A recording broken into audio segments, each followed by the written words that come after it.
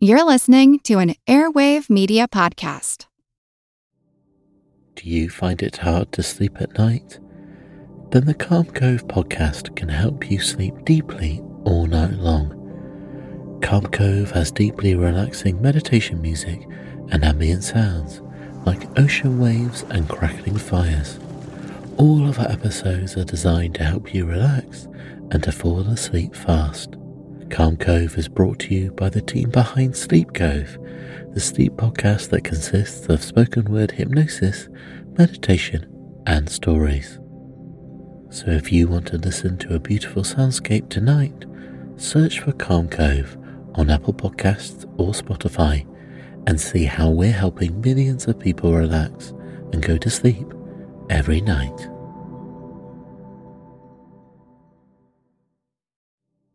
Do you find it hard to sleep at night? Then the Sleep Cove podcast can help you. Hi, I'm Christopher Fitton, the voice and clinical hypnotherapist behind Sleep Cove.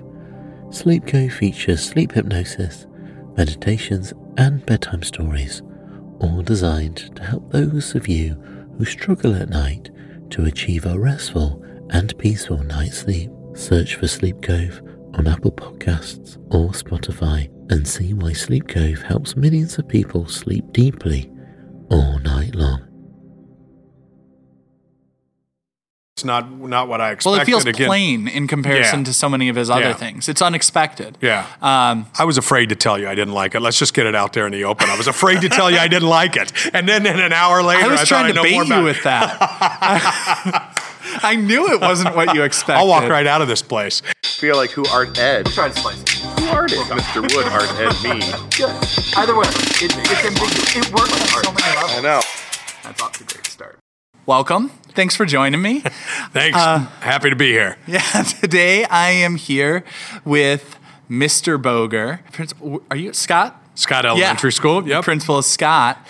Thanks for taking the time to come over here. We're going to be talking about Romare Bearden. First segment, in situ, we're going to talk about the context. Then the second segment is going to be in gallery. We're just going to share what we see here. And then the final will be we'll go back and forth sharing our takeaways. What advice would you give someone based on what we're seeing, what we've learned? Okay. And awesome. I'm excited because you brought him to me. Like I was obviously familiar with Romare Bearden, but you shared that he was someone you've learned about, you've talked about, you've taught about even. Yeah. And I always like to, get that little bit of insight into someone like I know you in another context, Yeah, I knew you as my boss. So I don't know. I'm a little trepidation here, please. No.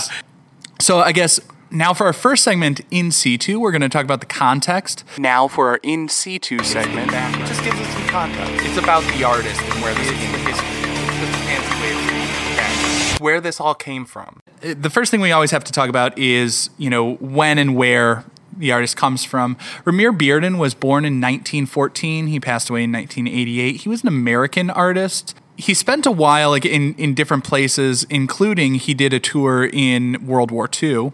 One of the things that really struck me is Bearden was a smart dude. Yeah. He did his homework. The piece that we're going to be looking at, he is referencing a 15th century painting that was referencing a 28th century BCE epic Greek poem. It's all based on the Odyssey, but what Romare Bearden was doing in his painting was he was referencing Pinturicchio's. Yeah, I had no idea. Yeah. I thought it was a type of cheese. Yeah. It was a fresco. It was a fresco from 1505. And it is basically showing the return of Odysseus. Right. And, broad strokes, the story of the Odyssey, Odysseus went off to fight in the Trojan War, 10 years battling, 10 years to get back. He gets back, and Penelope, his wife, basically everyone thinks he's dead, because he's been gone for 2 decades. Right. And rather than say, "Hi, I'm home," I guess he disguised himself to compete with the other people who were courting her. And I guess back in those days, if you could string a bow, someone would marry you, because that was the test that he passed. Is that right? Is that easy? That was, like she said, like whoever can string Odysseus's bow, that's who can have my hand. Off topic, but I wonder how that correlates to what it takes nowadays. But it's beyond the scope of this. I don't know. I mean, I guess in some ways that's utilitarian, so maybe it's more rational than. But yeah, great point. Things were bananas 3,000 years ago. Right. Because also, like, she didn't think it was him. But I think, if I recall correctly, and now I'm trying to recall back like 20 years. If I recall correctly, it was something like she didn't think it was him even after he revealed his identity. And then, the way she like put him to the test, she asked him to move the bed. And one of the posts of the bed was like, built on a living tree or something ridiculous like that. And he's like, nope, can't do it because part of it's built on a tree. And apparently she thought he's the only one who would know that. Wow. I don't know what the other Greek men of that time were doing, that they didn't notice a living tree growing out of a corner of a bed. But, that was the test. Yeah, now I got to get back on topic. So, I always think of like Renaissance. The Italian Renaissance was happening, and Pinturicchio. I cannot pronounce the name, but that kind of goes to show like this was not a household name. Also, right. Like this painting that Bearden is referencing, it's not like he was referencing Leonardo. It was Right. Not an insignificant Renaissance painter, but not one that just everybody on the street is going to know. And Romare Bearden is reimagining that scene because part of what Bearden was thinking about, and this is the 1960s, we're talking the civil rights era. Right. A lot of African-American artists were thinking about representation and how important it is for people of different cultures, particularly oppressed cultures, to be able to see themselves in the mythology, in the stories of the time. And so he's replacing the Caucasian figures of the dominant culture from this ancient, it's one of the oldest recorded epics that we have still around, the Odyssey and the Iliad, almost 3,000 years old. He's replacing those quote unquote timeless figures that are sort of archetypes from history, and he's showing black people in those roles because I think what Bearden said was he wants someone, whether they're from Louisiana or Benin, to be able to see themselves in those stories. Right. And I think it's also for an audience, that's not African American, for the Caucasian people to be able to see an African American or an Indian American, or not even American, but a person of color of another culture in those stories and in those heroic archetypes. Absolutely. And I think it interesting to think of what someone that would see this, that was familiar with the other print, and how it would change their view looking at a person of color in the picture as opposed to somebody that is more lighter skinned, and how that might change their meaning or their impression as well. Yeah.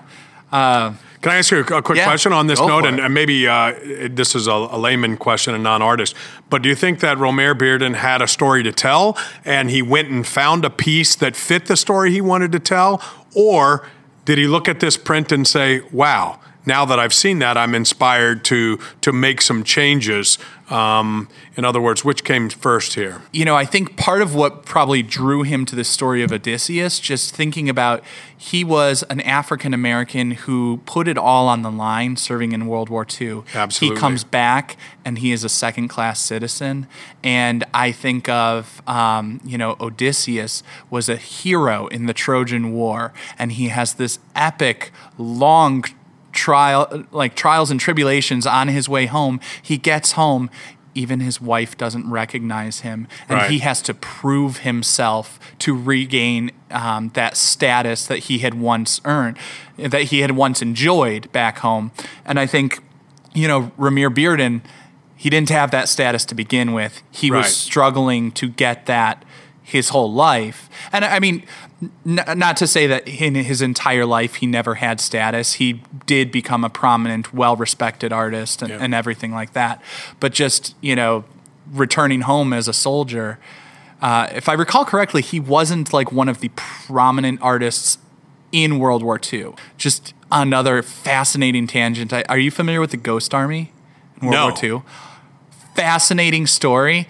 In World War II, the Allies, they had a platoon of artists that were engaged in all sorts of misdirection. So when the Allies were planning to storm the beaches of Normandy, there was a platoon of artists that created inflatable tanks, and they used sound to create the illusion. Like they had recordings of sound of construction, of loading trucks, of like train tracks and all that sort of stuff happening to create the illusion that they were going to land in Calais.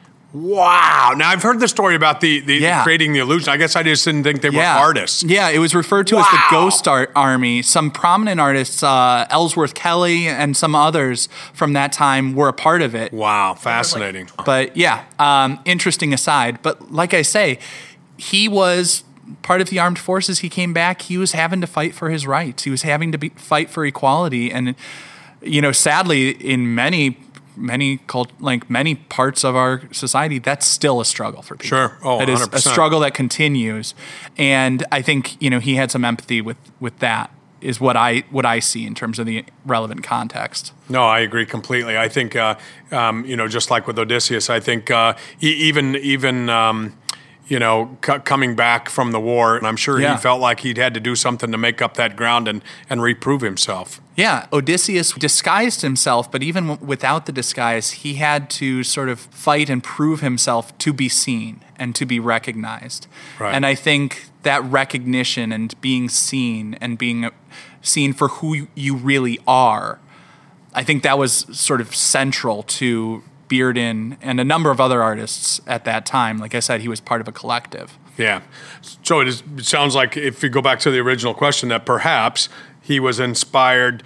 He had a story to tell based on what you just said, and found a piece that fit that he could modify, and not the other way around. Yeah, he transformed it and made it contemporary. Right. So I think now we will shift towards our second segment, which is going to be our in-gallery segment. Have you ever wondered who the Mary was from Bloody Mary? If the Loch Ness Monster was real, or if Ouija boards actually worked? On each episode of the family-friendly Unspookable, we look at the histories and mysteries behind your favorite scary stories, myths, and urban legends to get the real stories behind the scares. Want to solve your next mystery? Find and follow Unspookable now wherever you get your podcasts. Now for our in-gallery segment, we're going to have a discussion looking more carefully at one piece. What's jumping out to you? What do you notice? Well, I'm far from an art connoisseur. Yeah. But when I first see that, I would have probably acted like I knew more than what I actually know, and I would have said, that looks like Jacob Lawrence to me. Prominent characters about the Great Migration. I see the big prominent hand sticking out. So if I was around someone not as art savvy as you, I'd go, yeah, that's actually a Jacob Lawrence print, I could tell. But I see the similarities with, and I don't know how to put this into art terms. Obviously, it was a collage, correct? Yeah. So he just has, very few different colors in there. I don't know. So in other words, I think the original one, he was wearing sporting some golfer looking plaid pants, you know, and there it's boom, just one color. She's wearing just the one color. So I guess I'd said all that to say there's not a lot of different colors, and one color per major item. So that sticks out to me as in one way. Yeah, he's reducing things to flat shapes of color. Right. Most of the dress is one flat shade of blue because it's a cut piece of paper representing that. Everything is flat. There's really minimal, if any, shading. There are some slight embellishments. I think particularly like around the bow, there's a little bit more detail in the top left left corner. Yeah. But it's low contrast. There's very little difference between the blue of the sky and the blue of the dress. He's repeating some of those same colors in different areas. One of the prominent things that I noticed compared to the 15th century, it's 16th century, Oh, right. 1505. Right. One of the primary differences, obviously, is he has replaced the Caucasian people with black people. Right. Here. And, but the other thing that strikes me, I think you are right in the connection to Jacob Lawrence, just because stylistically I do see some similarity in terms of simplifying the shapes, the arrangement of the composition, but also the sort of flatness of all of the color. There's some stylistic similarity there. We're losing a fair amount of details, and like at first the central darker brown, not quite rectangle, quadrilateral. That's the frame of a loom. But since we can't see the detail of the strands, like it almost looks like just an empty box with two tassels hanging or something like that. But that is a loom. We see a bird sort of perched above that. We see a ship off in the distance, which is obviously like through the window. We're referencing like sort of that ship is behind him, and he is now on land in his home. And we see some other figures towards the right-hand side of the picture, which is obviously the other gentleman who were trying to court his wife's affections at that point. We see one of the servants, one of Penelope's servants in the bottom left corner. And I think, if I recall correctly, there was one servant who recognized Odysseus when he returned, and he swore her to secrecy. So I think that was kind of... I think that's representing her in there. Interesting. I noticed Odysseus is wearing, he's got the gold or the yellow hat and the yellow up around, the breast. So clearly that hasn't changed in many, many years, that the guy that has the fanciest clothes usually gets the girl. Yeah. You look at the folks in the back and they're just kind of there, but he's kind of dressed to the nines, and to me it looks very obvious that he's somebody that's more important than the other folks standing there. The yellow kind of stands out to me. Yeah. And what I find interesting in looking at the progression, the 16th century piece, it showed the figures as Renaissance people in Renaissance attire. Like, it didn't seem ancient Greek in the way that they were dressed. And then Bearden is making it only slightly more contemporary. Like, the silhouette still feels Renaissance to me. Like, the clothes still look and feel sort of puffy. Yeah, it's not like absolutely. a 1960s ship in the background. No. But he has made it more contemporary sort of stylistically in making it that collage. He's sort of flattening and playing with the color scheme and distorting shapes, and obviously, changing the culture of it is another more sort of way of contemporizing it. Man, it's like David Sedaris. He, talked about like how artists would conjugate nouns. I love it. But It's just another way to be hip. yeah, he's making it a little bit more contemporary, but not drastically. It doesn't feel like 400 years forward. No. Can I ask you a question? Yeah. So, and I feel a little bit silly asking this. When I had to take one art appreciation class, and I remember getting annoyed because we talked ad nauseum, like 30 minutes, about why the horse was reared back on 3 legs and 1 leg was up off the ground. And everybody was going round and round. And I was like, how much longer till the class is over? Maybe that's just the way the horse was. But I found myself, when I was looking over this morning, that the bird in the upper left-hand corner seems to stick out more to me in this one, in Bearden's, than the previous one. And it's obviously a very stark contrast between the black bird and the blue background. Yeah. Is there any purpose in that bird besides it just as a bird? Again, I feel like that guy that's saying, waxing philosophic about the horse and 3 legs as opposed to 4. Well, the thing is, I think, especially when we talk about like classical compositions, a lot of times things are sort of visual metaphor. You can always make arguments about what different things are meaning. Like, metaphor means different things to different people. Sure. And I think with anything that we're looking at, we start by identifying, what do we see? There's a blackbird. What connections can we make? What meanings and inferences can we draw from that? Blackbirds, there's a history of blackbirds sort of representing like wisdom and things like that. I'm not going to say I'm 100% confident that that's what's represented here. I'd say I'm like 75%, because Odysseus as a figure was sort of a wise figure in what he was doing in the Trojan War and everything like that. So like there's some parallel with what those characters can represent. Okay. And that's sort of how we decode things, is we, like you say, that jumps out at you. That doesn't happen by accident. Yeah. You know what I mean? Yeah. Especially in this image, like so much of it is low contrast. But as you said, there are these shocks of white on our central figure. There are shocks of white on not just the Odysseus figure, but also at the ends of the sleeves of Penelope, who's sitting at the loom. And those are the brightest spots that are going to grab your attention on those two central figures. Everyone else is a little bit more sort of muted and in the background. And one of my frustrations with this piece is everything is muted and everything feels background.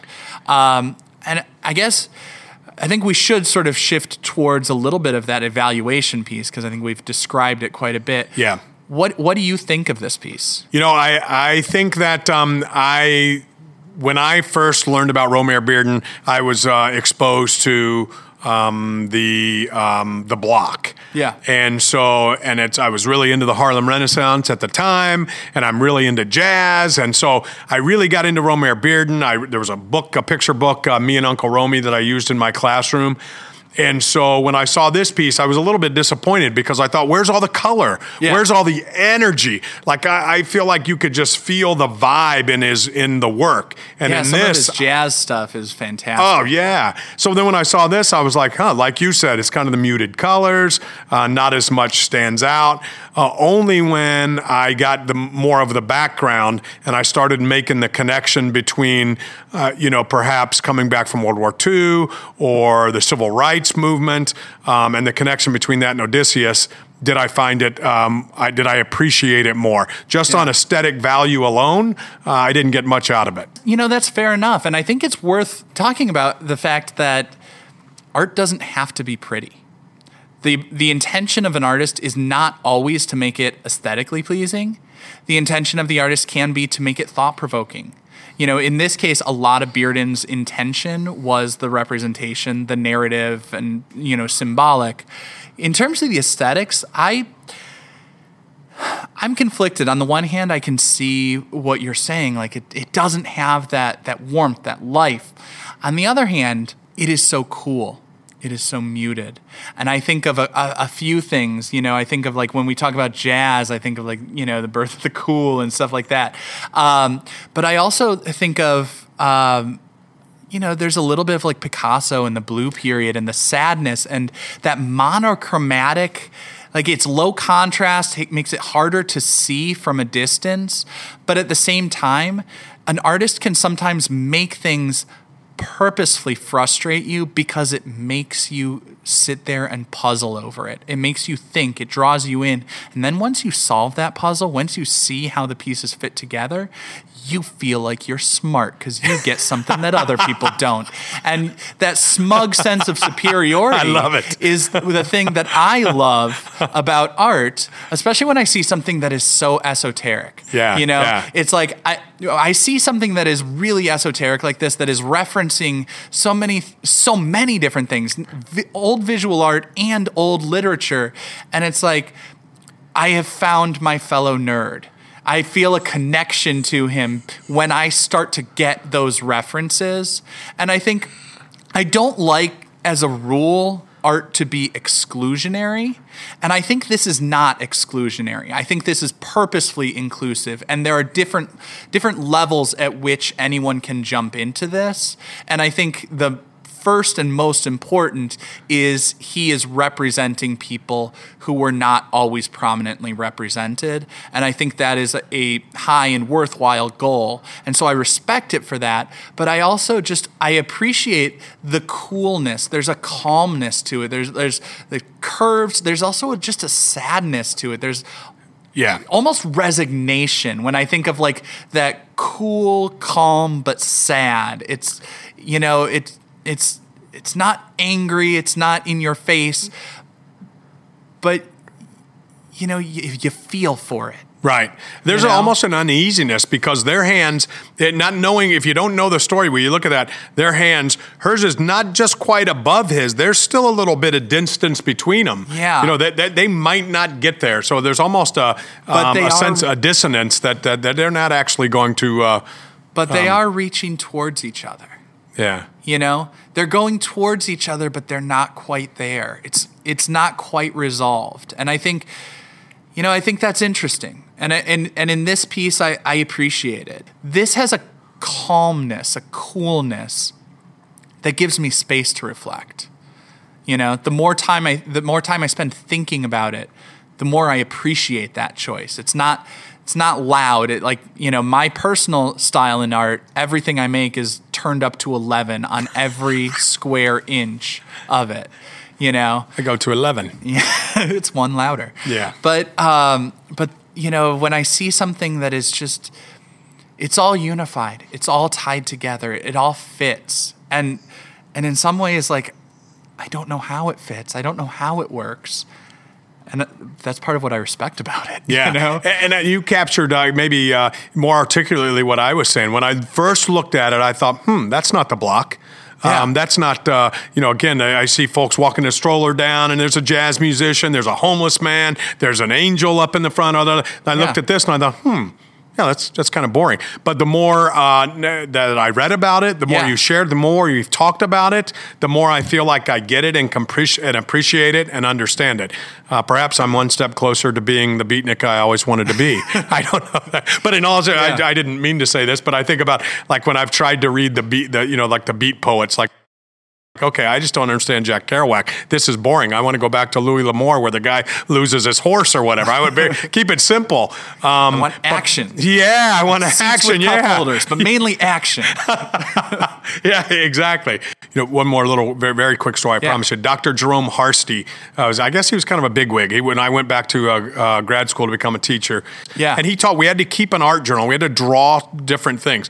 And I never really understood, why am I in this methods and literacy class and you're making me draw 2 or 3? I didn't get it until long after, but I think he was talking about the ability to make meaning, whether it's through text, visual, audio, print, all different types of ways to make meaning. Yeah, 100%. It's all art, just different media. Right. I always like to wrap this segment by asking, where does this piece belong? I always feel like museums and galleries are these just unnatural, blank white cages for art, and different pieces have different purposes.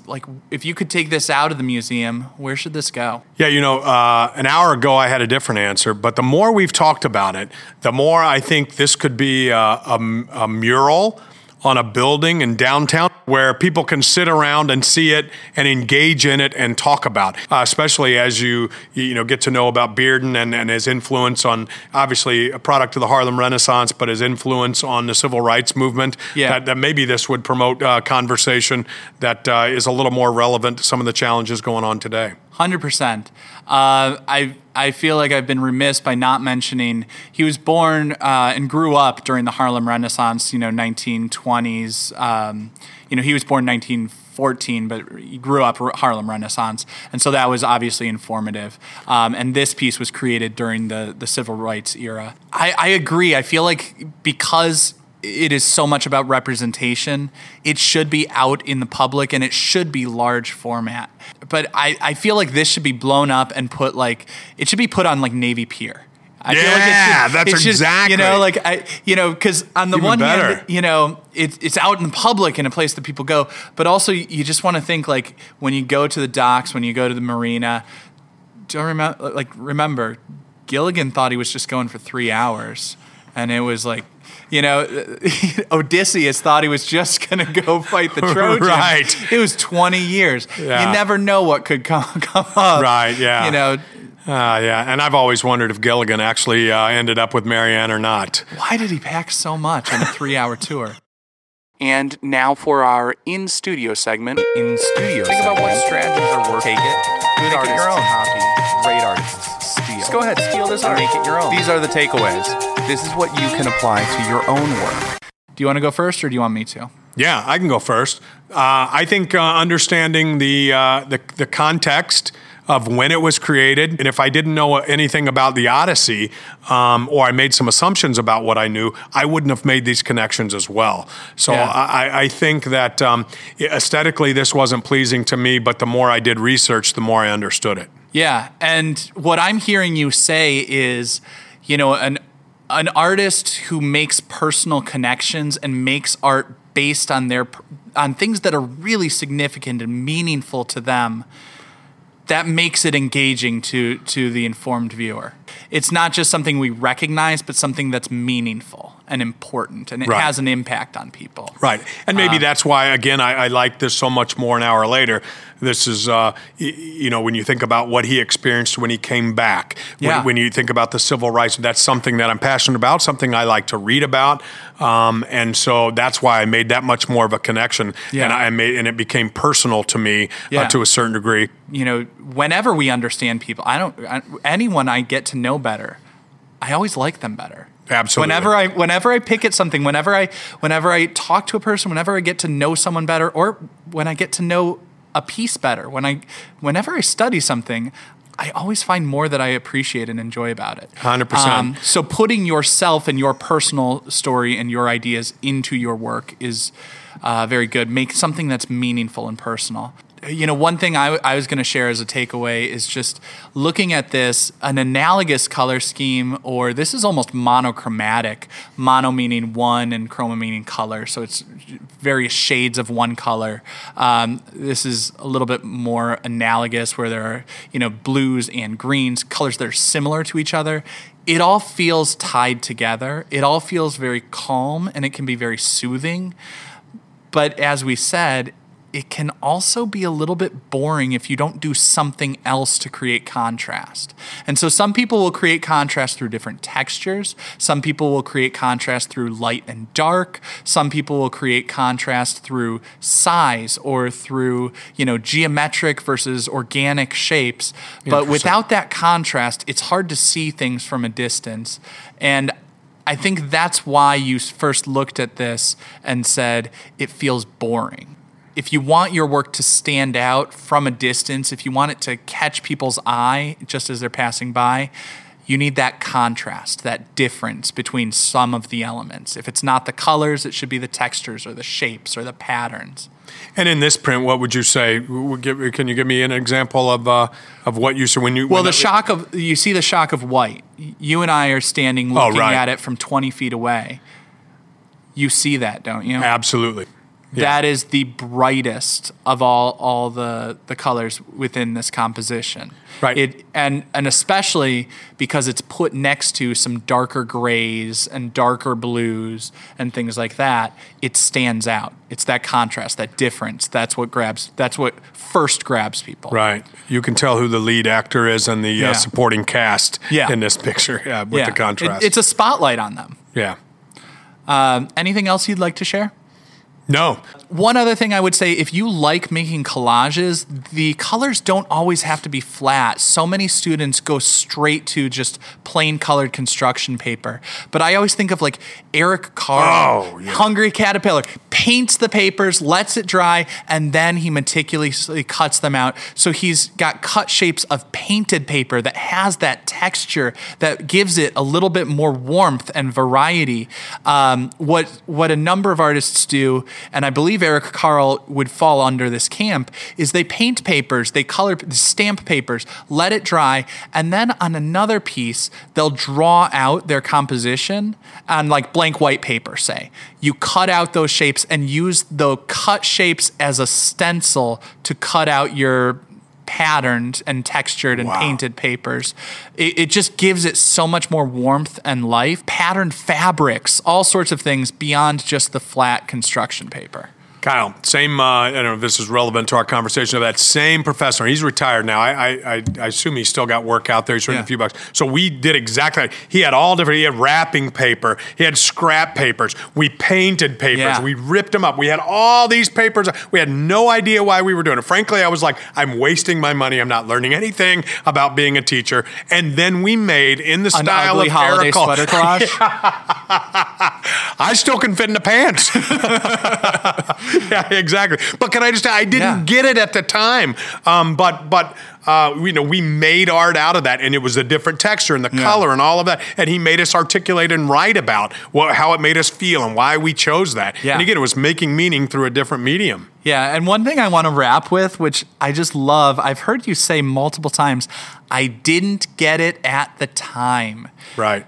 I feel like that is the story of my life. And like so many things I look back on that I used to drive my teachers nuts saying, what's the point? I don't care. I don't like this abstract stuff. What's the point? Jackson Pollock, anyone can spill on a canvas.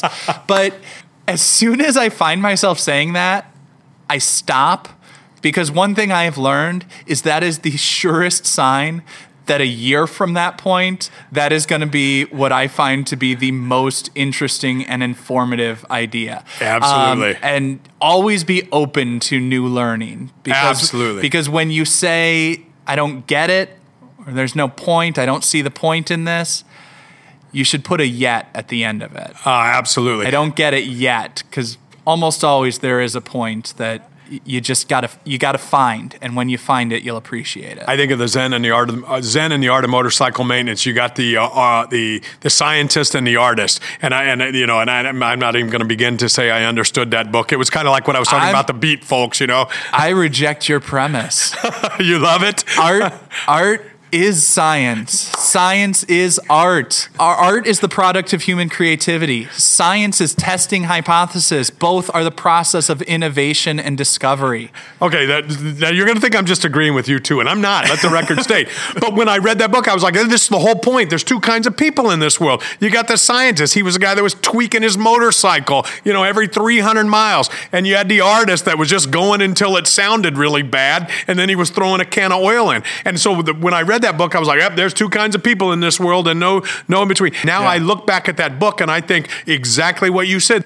Man, I got to say, thank you so much for taking the time, especially since we've gone way over. I'm going to have another long episode, but I just feel like you bring so much to it. So many connections, so much energy to everything. I love it. So thank you so much for taking the time. Kyle, I absolutely enjoyed it. I enjoyed leading up to it. I enjoyed looking at the art. I enjoyed understanding it more. I've, again, I'll go back to I felt like I'm more of an artist than I was an hour ago. That's my goal, is to make people feel like an artist. Okay, good. Well, I'm not going to grow a goatee. All the parents come in, they're like, what you're doing is great. I'm not artistic. I can't draw. I'm not artistic. Not artistic. It's like there's just a generation of art teachers that made everyone feel terrible. Well, you do an amazing job. I was told I was terrible. Get out of here. Yeah, I was told I was inept as a painter. I was told that my drawings looked freakish. I went to the Art Institute on a scholarship for painting and drawing, but my teacher told me, before that, in the one art class I took before that, I was terrible at it. I want to talk to that teacher. Thank you so much.